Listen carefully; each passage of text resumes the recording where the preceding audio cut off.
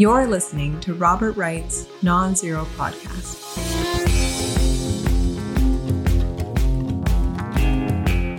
Hey, Mickey. Hey, Bob. How you doing?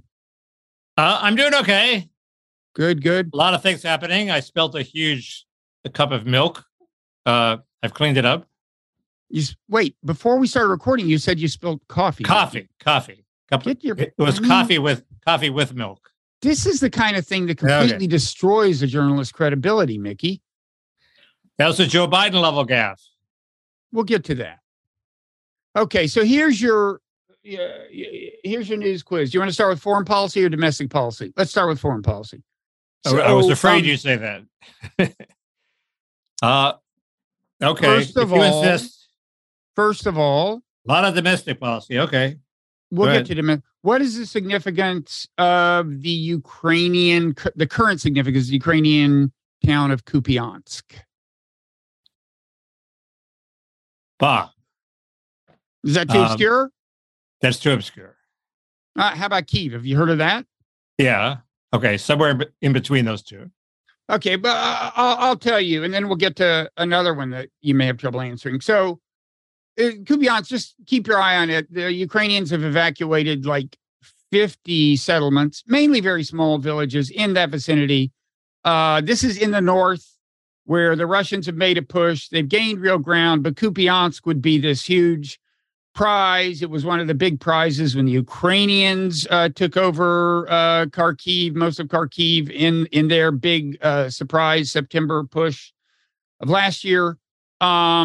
And now it is imperiled, but we'll see. I mean, if the Russians take that, I think you will hear some serious doubts about the wisdom of this counteroffensive, because it was in the course of redeploying resources to the south that this defensive line became more exposed. Okay, so keep an eye on Kupiansk. In general, the counteroffensive is not doing very well. Let's say it's people are beginning to pronounce it a failure. It's what's new is the pronunciation of it's becoming a mainstream media thing.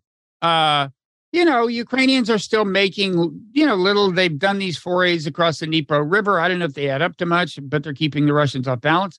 They're gaining small amounts of land incrementally at, I think, pretty significant cost. But yeah, that it is more and more, I think, a matter of consensus that this hasn't gone well. But they had a successful conference in Saudi Arabia. Yeah, I mean, they had what they call peace talks. Unfortunately, the opposing side was not there, Russia, because, I don't know if they were invited, but they weren't there. China was there. That's something. But it sounds like basically Zelensky repeated his insistence that Russia vacate everything before there can be peace or something, which, of course, is a total non-starter. So I don't know. I don't know what exactly happened here. It was just impressive that the Ukrainian PR machine managed to broadcast this great triumph. We've convinced the third world that they have more to gain from Ukraine than from Russia. That seems inherently implausible, but I think opinions differ in the third world. I mean, look, you got your kind of American client states, and you got your states that are Wagner dependent, and you got a lot of probably difference of opinion. I don't know who exactly was there, but I don't see it having moved the ball toward peace. Well, if you said they have more to gain from America than from Russia, that would make more sense. But yeah, but I mean, it's the American clients that'll say they recognize the importance of Ukraine. Anyway, so quickly, one more. I want to get back to Ukraine if we have time, but one more thing. What do apparently all regional chiefs of military recruiting in Ukraine have in common? One more time, all regional chiefs of These military. These are the regional chiefs of Ukrainian military recruiting. What do they all have in common? They all have villas on exotic foreign islands and sports cars. They may now, but the other, and that's not unrelated to what they definitely have in common. They all just got fired. I think every one of them. Apparently, there's a big scandal. I gather the deal is rich people are paying them to avoid military service and in some cases be escorted across the border by them. while low-income people are conscripted and sent to the front. I mean, it must be a pretty big scandal if he's firing like all of them, which I gather is the case. Details are still scarce. That does wonders for morale. Well, I mean, it'll be interesting. I mean, because you have this conjunction with, you have more and more in the way of kind of reported despair on the part of Ukrainian people. I think I talked about this a week or two ago, but now there was a piece in the Washington Post about that this week, and the offensive's not working out. And we'll see if there are recriminations directed against the government. It's interesting. We'll see. No, I think Zelensky gets points for taking action. He gets points. He gets points. He made a bunch of noises about how horrible it was. Yeah. The question is, whether people will say, "Look, he should have had a clue a long time ago." How long has this been going on? We'll see. Now that's Ron DeSantis style action. To say bullshit, what? You're fired. Yeah. To fire people. Yeah, he fired another. Wait, you're trying to short circuit my quiz because you don't anticipate doing well, do you? Is this still a quiz? This quiz is still ongoing? Look, it's a never-ending quiz. I'm trapped in a quiz. Your score can only go up if we continue, because right now it's 0. True, good point. But it's true that DeSantis, fired his campaign chief? He does fire someone every week, doesn't he? He fired his he moved his campaign chief aside. He fired a prosecutor. He has no compunctions about firing people. Okay, now the next one, Mickey, I think you may be able to get this. What do these two things have in common? Migrants coming to the U.S. to flee adverse climate conditions, I guess as a result of global warming, A, and B, the problem of lead in the water supply in some parts of America. What do those two things have in common? They have Joe Biden's incipient cognitive decline in common. Biden was asked a question about, what is the answer to all these people coming across the border, and Biden started off with an answer. Then he started talking about the root causes of why they're leaving, which was not climate change. It was like lack of infrastructure and street lighting. And then he just completely went off into a different track of talking about how he's going to replace every lead pipe in America. And it was just very weird to watch. I mean, it was more abrupt and seemingly clueless. He didn't even know he was digressing. He was just sort of meandering on autopilot. And it makes for a good podcast. That's what we do every week. Doesn't work for the president. I'm about to play that clip. But first, I want to say the answer I was looking for to what is the connection. The answer I was looking for was only one man knows. Joe Biden. No one else can figure it out. So I didn't get points for that either. Jesus. So I'm going to play this and see if we're being too hard on him.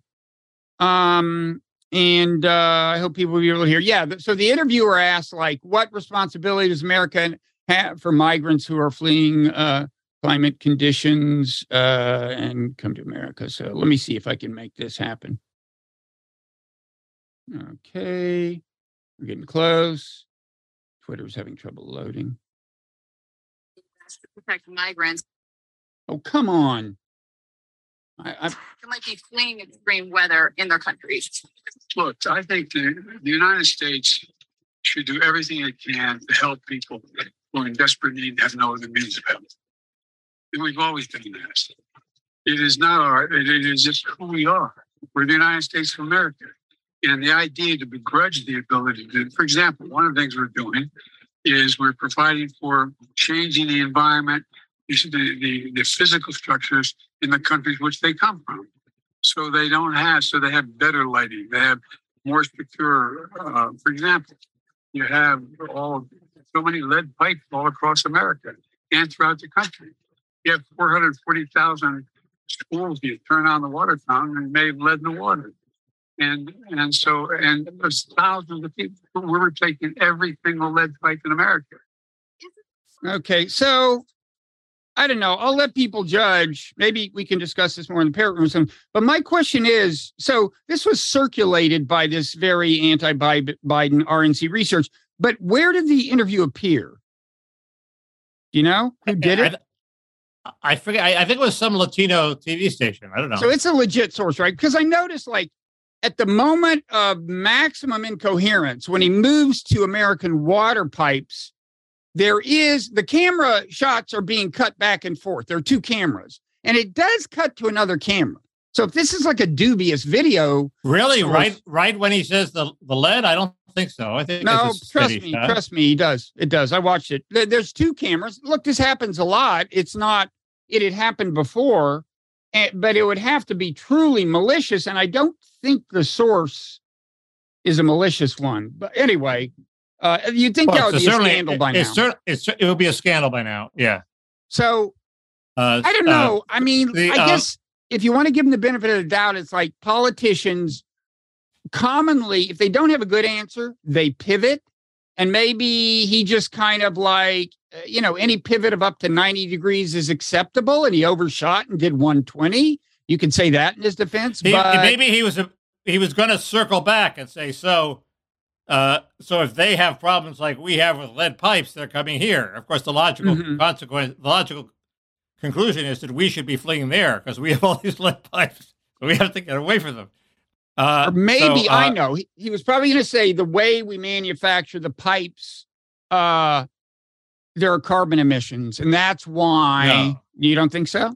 No. Okay. What, with the sinister undercurrent of all this, and I can't believe I missed the cutaway, if there is a cutaway. It doesn't look suspicious the way some do. It's not a jump cut. What looks suspicious is when there's one camera and you see a jump cut.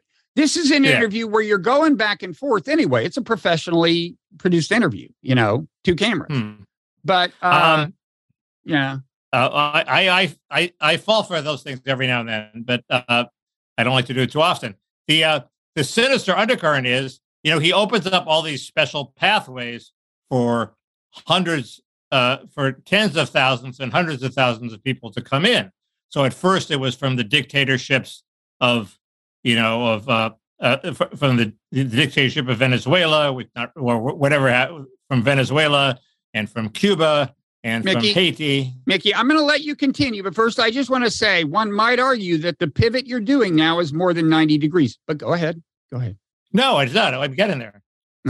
So okay, and now he expanded that, to other more numbers and other circumstances.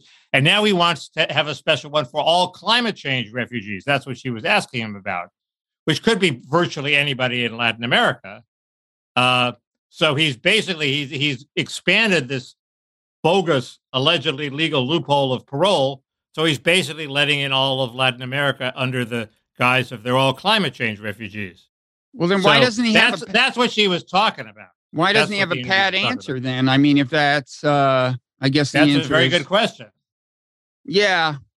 It's weird. I saw a piece today where somebody said, and it was not a credible source, it was a British paper, said, foreign governments have the feeling when they're talking to Biden, they're not talking to the man who is in charge. So this certainly reinforced that impression. Did they say who the man in charge is? On immigration policy, he does not seem like the man in charge. In other areas, he does. But so final. I don't know. I think we don't know. Anyway, you do get credit for that answer. So 1 for 3. Final question. Who said the following? I think I'm well positioned to be president of the United States. I do not believe I'm well positioned to run for it right now. Youngkin. No. Dean Phillips. He's our great hope. Oh. He's apparently, unbeknownst to almost everyone in America, a member of the House of Representatives. He's a Democrat. And people are so hungry for an alternative to Biden that he just started talking about how it might be nice if somebody else ran, not necessarily him. And he gets a piece in Politico. I think he was he on Face the Nation and Meet the Press? I think maybe he was. I mean, anyway, there's a hunger, Mickey, for a Biden alternative. Well, let the record show that I'm not the person who switched to domestic politics. That is one of the significances of this looming Biden scandal. I agree. There's also a Trump scandal, and we'll get to that.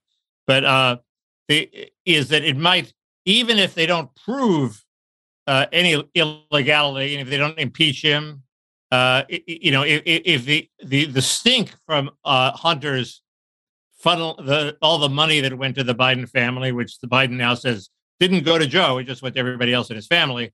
If the stench got so bad, it might attract somebody else to run against him who is credible, and that might be the end of it. Well, I will so say that's they don't have to convict him to put him out of commission. No, I will. They don't have to impeach him to put him out of commission either. As I've said before, there are two things that could be albatrosses around Biden's neck by election time. One is that, and the other is the Ukraine war. It's not looking like, I don't think either one. I think this one is on a fast track. I mean, keep in mind what's happened is at first they said he wasn't in business with them. Now they're reduced to like the last ditch offensive. $20 million went from foreign oligarchs to various members of the Biden family through Hunter, but Joe didn't get, none of it went directly to Joe. Okay. Now maybe some of it went indirectly to Joe. So that's like the last line of defense. If they can prove that if any money went to Joe, game is over. Wait, is the number $20 million? They have like bank records of $20 million over a course of several years going to this entity, to various members of the, well, first of all, there's a mediating entity, right? And then from it, money was the mediating entity is Hunter, and then it's distributed to various setup funds, and eventually goes to various other setup funds. It's all very clouded and obfuscated on purpose. Well, that's why I asked how clear it is that it came from the fact oligarchs. That a former Biden, it wasn't an actual Biden PR person, but it was a former Biden PR person latched onto this thing. No money went directly to Biden after Politico did. And that's just such a pathetic defense. First, it leaves open that money went indirectly to Biden. First, it's an interesting figure. Biden seems to have discovered a new form of corruption. It's sort of pioneering. Maybe it's not that new, but Hunter gets a lot of money for the Biden brand. But Biden doesn't have to provide any quid pro quo for it at all. Mm-hmm. It's just like you in Ukraine, you got the vague sense that Americans are on our side, and this is the contribution of Holman Jenkins of the Wall Street Journal. Burisma hired Biden, so if you went after Burisma, you were going after Biden, which in the Ukrainian mindset jeopardizes the bipartisan support for Ukraine in Congress. So Hunter Biden was a hostage. Okay, he was there because he's like a tripwire. If you go after Burisma, everything is going to go haywire. So don't go after Burisma. Okay, you didn't have to do anything. You just had to sit there and be a hostage. Okay, so he gets all this money from situations like that, and Biden doesn't have to provide a quid pro quo, and then he distributes it to other members of the family, but not to Biden. So maybe Biden would provide college expenses for his grandkid. He doesn't have to do it because Hunter doesn't. It goes to his benefit. But Biden is living in the world of that famous Eddie Murphy skit for Saturday Night Live, where he goes to buy a newspaper, and they say, "Oh, you don't have to pay for the newspaper. There are no blacks around." The premise is he's acting white, and he's learning what it's like to be white in the white world. And go ahead. So Biden doesn't have to do a lot of things like the big man paterfamilias usually does. That's taken care of by this $20 million. So he can say, I got no money directly. It's sort of a brilliant scheme when you think of it. And the question is, does it stink? And it stinks. Look, I would say if they can really show that $20 million went from Ukrainian oligarchs. No, from a variety of oligarchs. Kazakhstan, China, about 50%. 50% was from Ukraine. 50% was from Ukraine. Well, still, if it's 10 million from Ukraine, anyway, if they can really show, I thought the point of setting up this network of organizations was that you'd never be able to show anything because the money's coming from all over and it's going to all kinds of people. But if they can really show something like what you're saying, then even if they can't show the money going to Biden himself, that should be kind of a little bit of a scandal, right? I mean, that's pretty shady. I think so. I think my line is it's impeachable, but it doesn't mean I wouldn't vote for him under certain circumstances. But I'm not sure it's. I would almost say the opposite. It's. I'm not sure it's impeachable, but well, the key with impeachment, it doesn't have to be a crime. Well, neither does not voting. A reason to not vote for someone.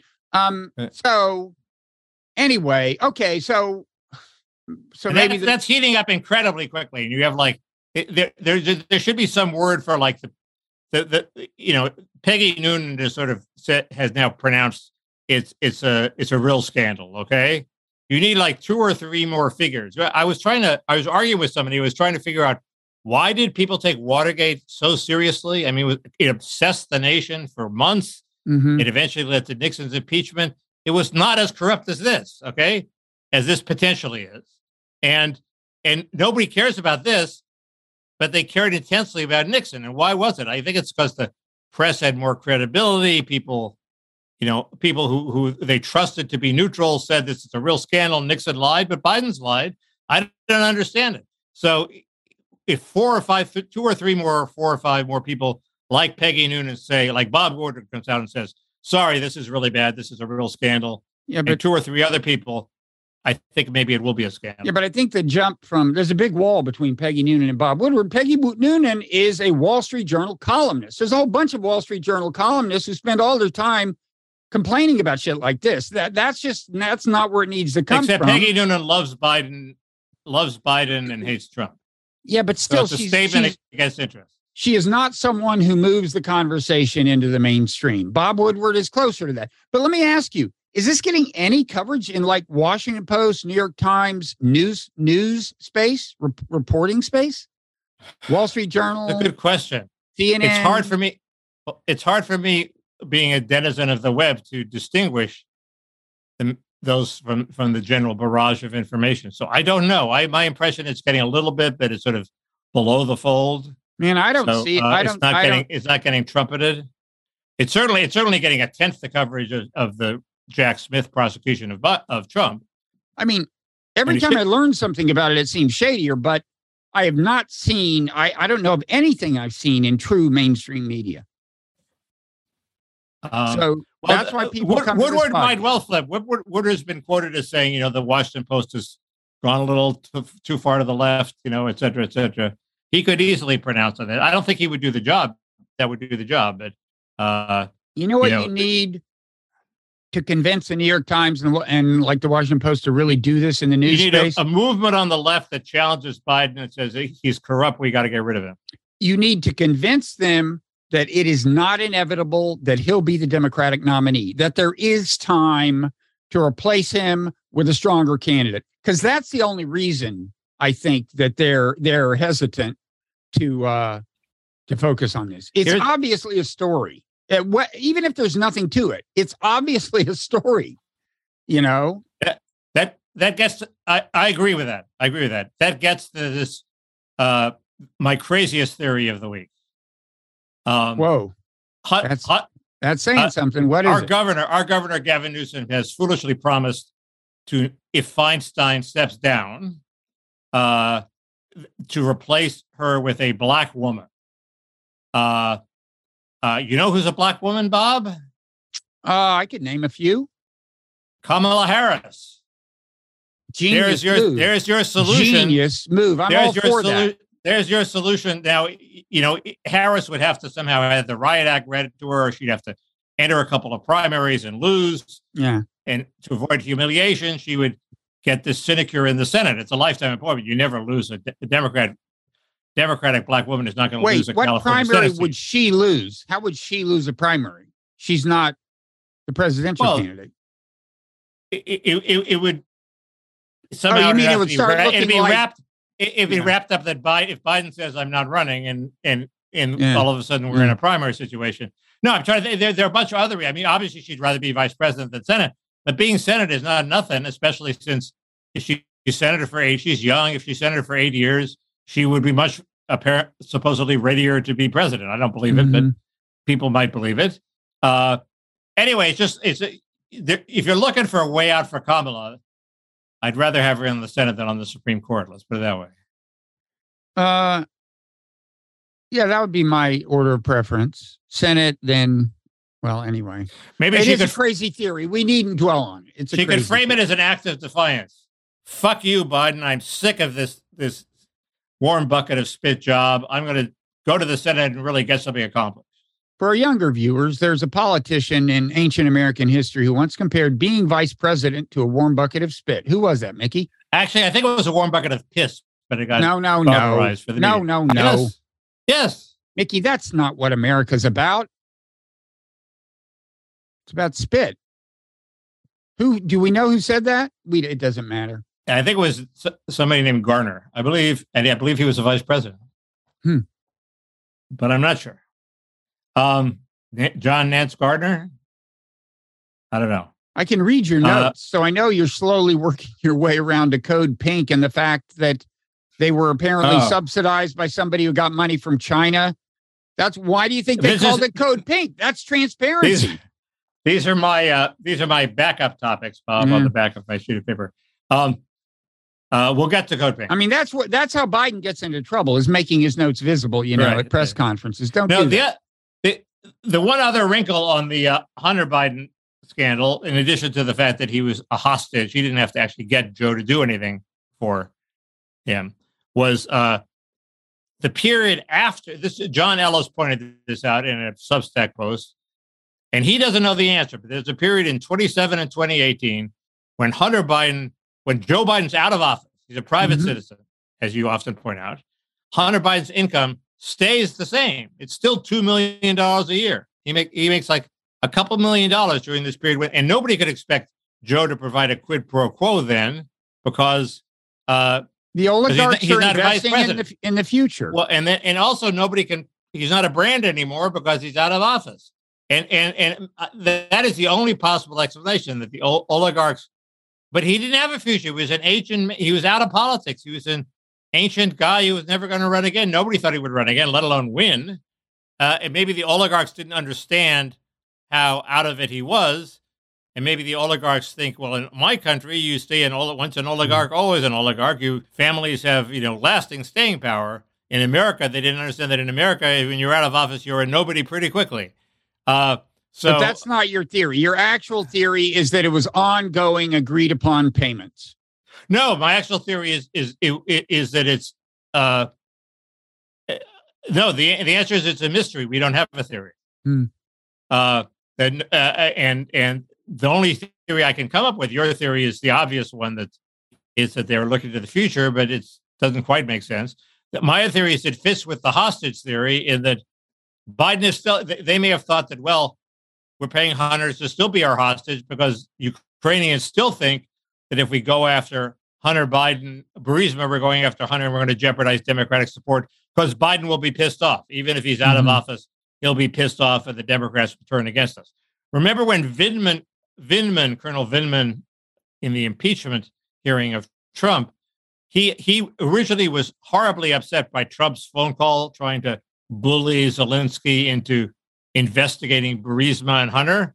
The perfect call. Not because he thought that there was a bogus investigation and that Hunter and Burisma weren't guilty, but because it would piss off the Democrats and jeopardize bipartisan support for Ukraine. So this is the same deal. This is of a piece with that. So they may have thought that somehow Biden's revenge power outlasted his office, even though he was out of office. The only thing I can think of. So, go ahead. We could broaden this. You could broaden the scandal to Obama. How could we do that? I don't know, but there's been a lot of talk about Obama because of this David Samuels interview with David Garrow in who's David Tablet Garrow magazine. It's a biographer of Martin Luther King who wrote a very, very nasty biography of Obama that didn't get any traction, including his letters to his girlfriend where he mused about having sex with men. Yeah. How could that not have any gossip value? Good grief. Why did I only hear about that yesterday? And he makes the interesting point that which I hadn't realized. I had thought Obama, after he left office, had gone Hollywood. He'd spend all his time scouting homes in Palm Springs and, selling TV shows to Microsoft and Apple, and living the life of Hollywood and raking it in. No, he stayed in Washington. He had a house in Washington, and we never hear stories about what he did in Washington. Okay, and Garrow's theory is he was running the fucking government from his townhouse, from his house in Calorama. He was doing something. Wait a second. Wait, what years is this? This is the Biden presidency, the last 4 years, 3 years. I fear I wish Obama were that engaged. Maybe he'd ease Joe out of contention for the presidency and give us a replacement. Anyway, so the crazy extension would be that somehow pissing off Joe would also piss off Obama, and Obama really was still a power to be reckoned with. So Ukraine couldn't afford to piss off Obama. So they give money to Hunter. That seems pretty strained. Yeah. Now, okay, go ahead. So the interview was by David Samuels? Of Garrow. I think I have grave doubts about Samuels, but that's another story since he's not I have grave doubts about both of them. Yeah. It was because of that. It was a very interesting issue. It was two untrustworthy narrators interviewing each other.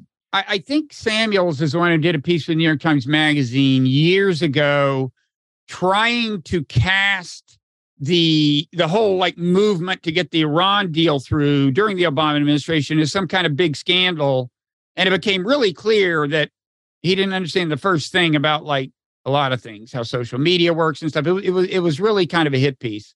They definitely have it in for Obama spending too much political capital on the Iran deal.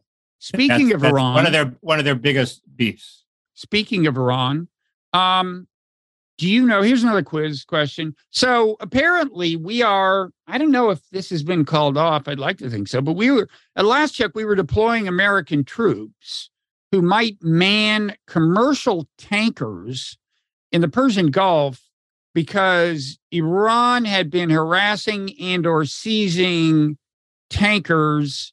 And, I guess we wanted to let them know this would mean war or something. But the quiz question is, do you know why Iran started doing that to tankers?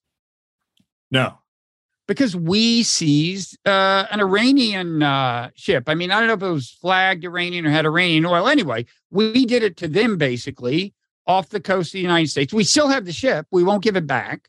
And this is something you will not find reported in mainstream media, what the actual in fact, they systematically misreport. I think I just read in the Washington Post. It said Iran has been harassing tankers in an attempt to coerce the U.S. to return to the nuclear talks. I mean, Iran has totally given up on the nuclear talks. It's clear that Biden didn't want a deal. It would have been the easiest thing in the world to get a deal. Just say to them at the beginning, let's return to the status quo ante. Before Trump pulled us out of the deal, the sanctions he put on you are off. You're back to full compliance with the deal. Could have done it in a day, but he didn't want to. And they finally got fed up and said, screw you. And the Washington Post, I hope I've got that right. I'll apologize next week if I don't, is reporting, it's common for reporters to say this, the reason Iran is doing this is X. No, the reason Iran is doing this is we seized their ship as a way of enforcing these sanctions that we have no right imposing on Iran in the first place. That, again, would not be there themselves, those sanctions. The premise for our seizing that ship would not exist if Joe Biden had just done the obvious thing that any right-minded progressive should have done, which is return to the deal that Obama struck with Iran. Okay, I'm done. I thought there was a problem with going back to that because they're already too far down the road of centrifuging. So you can't turn back. Well, that wasn't the case 3 years ago, whenever Biden took office, and I don't know that it's the case now, but look, what we did was we said, okay, we want a bunch of other stuff now. We want restrictions on your ballistic missiles that don't have nuclear warheads, don't necessarily have anything to do. We want this, we want that, we want this. We made all these new demands. And why do you think he did that? I don't know. Why do you think? Why is Biden in so many ways turning out to be so hawkish and so neoconish? I don't know. It can't be because he's a friend of Bibi's. He's not hasn't been a friend of Bibi's the last couple of months. Well, what I would direct people to a really good conversation that I just had with Joshua Landis, a scholar of the Middle East at the University of Oklahoma. Posted it on Tuesday. We get into a lot of Middle East stuff. He knows a lot more about it than I do. He's the one who explained to me that this all started with us seizing their ship. So that's on the Non-Zero podcast feed. By the way, Bibi has backed off his judicial reforms. You saw that? Did he? Yeah. So the victory he won is no longer a victory? Maybe I read an outdated news account, but it seems to me he's settling for some change in the composition of the Judicial Selection Commission. He's not going for maybe I read a parody. Who knows? Could have been The Onion.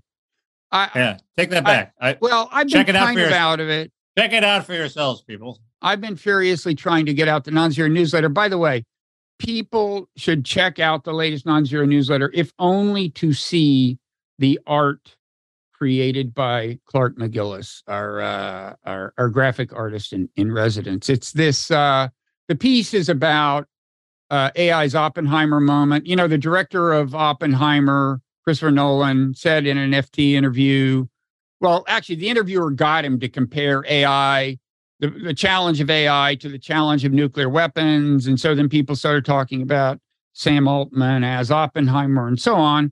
I wrote a piece about that. The piece isn't that great, but Clark did a thing based on the movie poster of Oppenheimer that you should really go check out.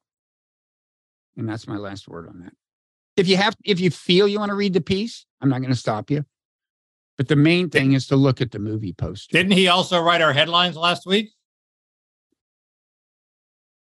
No, he's writing them this week. Oh, okay. You know, when you have a staff of thousands, it's confusing. Somebody did a really good job has been doing a very good job on the headlines recently. Whoever whoever did it, it's gotten quite good. We have only the finest workers on the Non-Zero team. The other point to be made about Obama is the general assessment of his legacy. I mean, I'll say it goes into. Let me, as long as I'm plugging great workers, that would have been Andrew Day last week, I think. Okay. The general assessment of Obama's legacy has certainly soured a bit. It was very high when people were saying, "God, I wish for the days of Obama instead of Trump. They were so calm." I do think Obamacare was a big step forward. I think he gets credit for that, defective as it was. Even if it didn't improve the health of Americans, it lowered the anxiety level of Americans. So more people think they can get insurance. It's completely screwed over independent freelance workers, but who cares about them? And they're fixing that supposedly. There are alarming signs. I had my first doctor who completely left Medicare, and he's on his own. I have to pay him $350 a visit. That's for starters, and none of it is covered by insurance, not even by my Medigap. So it's strictly out of my pocket. Okay, if 4 more doctors do that, Medicare is worthless to me, right? So, or I have to go find 4 new doctors. So it's on the, judging from my own experiences, Medicare is on the verge of coming apart. But even if it doesn't come apart, Obamacare is good. But if you look at the country, it is way more divided by race, especially, than it was when Obama took office. And Obama bears some guilt for that. He is the guy who made a big deal of Trayvon Martin, which helped, and of the Wilson business near St. Louis. That was a conscious decision, and it divided America, and it was really bad for America, especially bad for blacks. I mean, it totally set back whatever sort of progress I think blacks were making in joining the mainstream labor force without people paying attention. The Trayvon Martin thing set back the whole labor force? There were a series of causes culminating in the George Floyd business, which was not under Obama, that I think that helped light the fires of, black activism in a way that made white employers not want to hire people. Yes, I think that was a harm.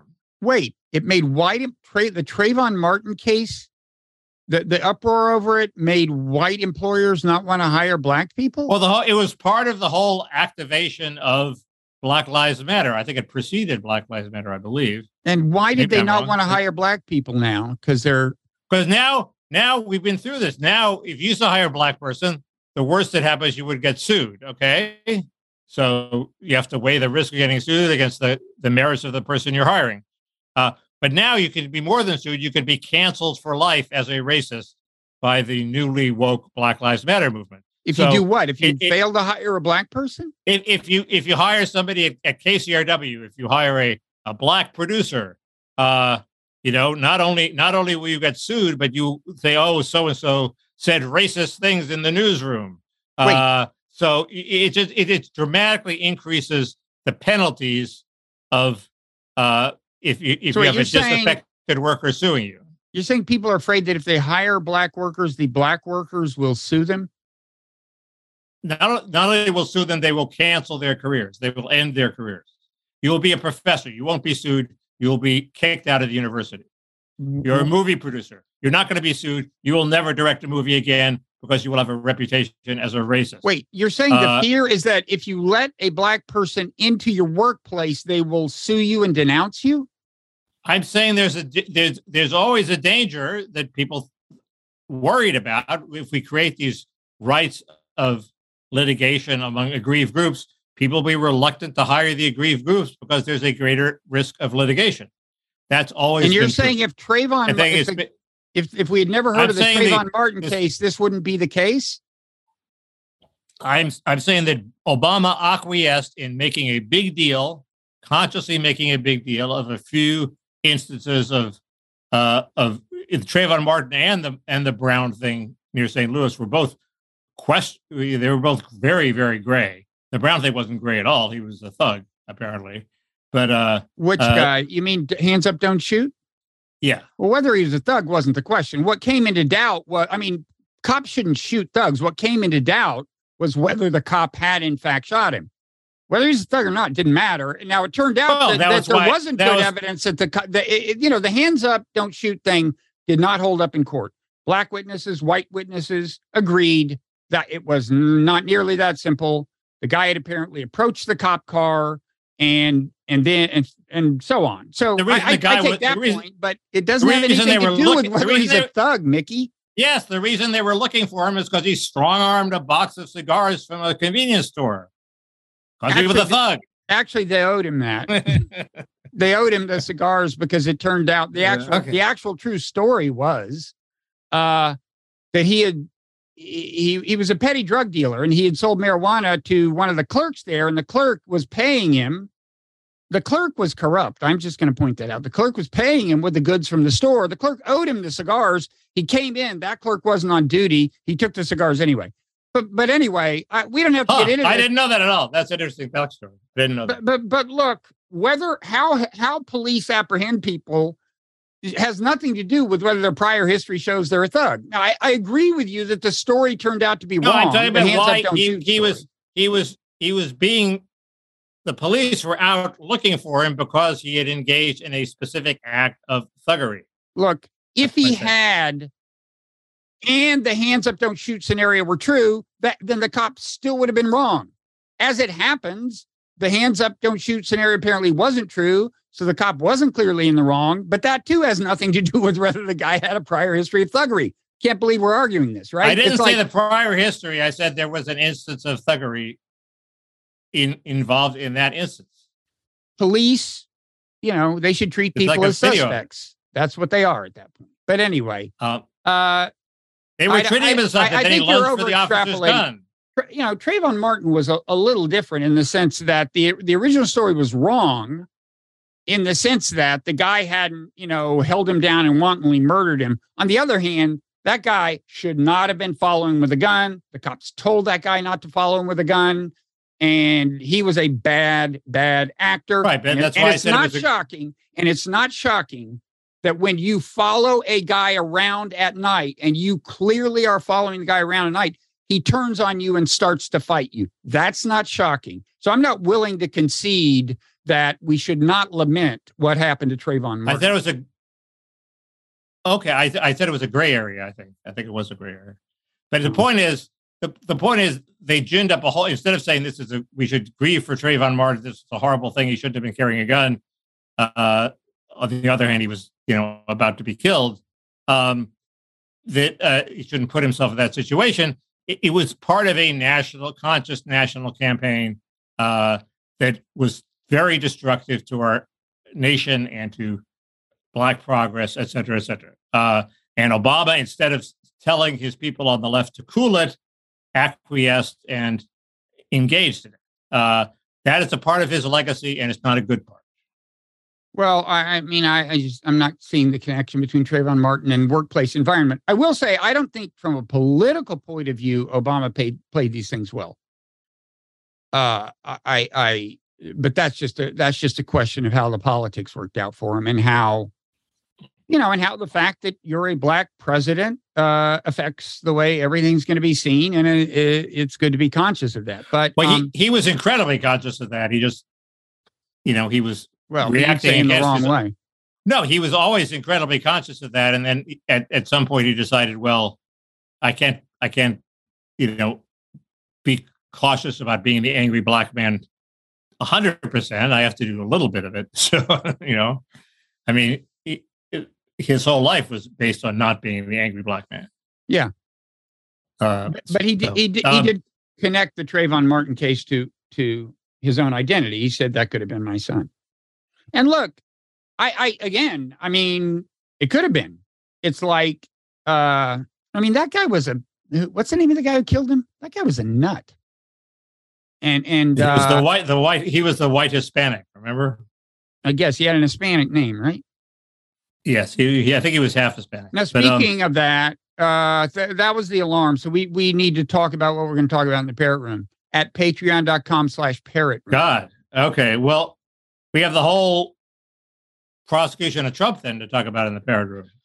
Oh, God. What could be more fun? What is there to say? But we'll say it. We'll say it, folks. Oh, I think I badly phrased what the legal issues were, or I obviously didn't convince you last week. So I want to make another go of it. It seems to me there is one area of weakness for Trump that we can talk about. Mm-hmm.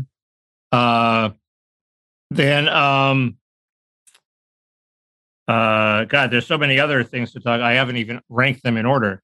There's Robbie Robertson, who passed away. Who's Robbie? From the band? Yeah. There's some very weird thing with Tim Scott's campaign finances that we'll that we can go into. And I have a quirky view on that. There are other issues that happened that we may have nothing to say about. This big defeat for anti-abortion people in Ohio, this assassination in Ecuador, the coming Saudi-Israeli pact. Oh, God. Let's talk about that. Let's talk about that in the parrot room. Jesus. That is like the ultimate indictment. Well, there's so much competition for that. But Joe Biden's foreign policy is so bad. Yeah. Code Pink. I saw that. Yes. It says UFO guy. I watched a little bit of the testimony of that UFO and then guy. Did you read this Grush guy? We'll talk about him. Did you read the Intercept piece about him? So he was in a mental institution. Yeah, I know. Why make a big deal of it? We'll talk about it. We'll talk about you. Autonomous cars in San Francisco. Sure. You got the green light. Let's do it. Biden made some nasty comments about China that you'll won't like. And Michael Lynn versus Richard Hanania. There's a whole Richard Hanania stuff. Yeah, there was a whole thing that we'll get to. Okay. Now, a musician named Rodriguez died. I want to talk about that. I think. I'm going to talk a little bit about Oppenheimer, not the movie. I watched this actually very good NBC documentary from 1965 about the making, the decision to drop the bomb. And I think I'm going to ask you a little bit about Sohrab Ahmari. You know him? I vaguely know him. He's the guy who was editorial page editor of the New York Post, and then he started his own magazine. Compact Magazine. He's got a book coming out. Compact Magazine is where the Samuels. No, that's the tablet. Compact Magazine is where the Lind versus Hanania. Oh, is it? Article is. Well, see, yeah, Compact is this kind of. Is it nationalist conservative? Is that the way you would put it? I think so. I'm not sure. I can't even keep track of all their names, much less who they're associated with. Yeah. Well, then maybe we won't be bringing him up because I'm gonna have him. Yeah. We're replacing every lead pipe in America. I see the connection. So what else? Other stuff. A lot of comments. I want to address a lot of commenters. I want to explain how Jimmy Johnson destroyed the whole ethos of the Dallas Cowboys, for example. A commenter asked about that. So this is patreon.com/parrotroom. And again, you should Google non-zero and Substack, if only to gaze at this. Well, first, what you should do is actually go look at the Oppenheimer movie poster. Have that in mind. Then look at our art. That's what you should do. And I'm sure you were falsely modest about your piece. Does this mean you're shifting your book to AI away from cognitive empathy? We're looking for tea leaves here. All things are possible in this world. I want to know if I should long Bob or short Bob. Oh, you should short Bob himself, yes. Then, you know, there are separate funds to long Jim Cramer and short Jim Cramer. You mean whatever recommendations There's one fund that invests in whatever he recommends, and there's another fund that shorts everything he recommends. You know, Marty Peretz once offered to give me $10,000 of the Crimson Fund, which was run by Jim Cramer. Yeah. Not for gratis. He owed me the money because it was like a bonus for my being acting editor. It was like that. It was like that box of cigars that Michael Brown had to get. Kind of, yeah. And he said, almost exactly. I'm not going to give you the box of cigars. I'm going to give you a share of Jim Cramer's fund. Anyway, the long Jim Cramer fund, the pro Jim Cramer fund, is beating the crap out of the anti Jim Cramer fund this year. I should have taken the Crimson. I should have taken the Crimson Fund. It just seemed kind of weird and shady, and I wanted the cash. But it wasn't the. I'll go long, Bob. Especially if you write about AI. That's inspiring. Well, in that case, I'll do it. Okay. Cool. All will become clear in the Parrot Room. Patreon.com/Parrot Room. And whether or not you plan to go there, it wouldn't hurt to click the like button on YouTube, rate and review. And so on. See you there. Okay. See you.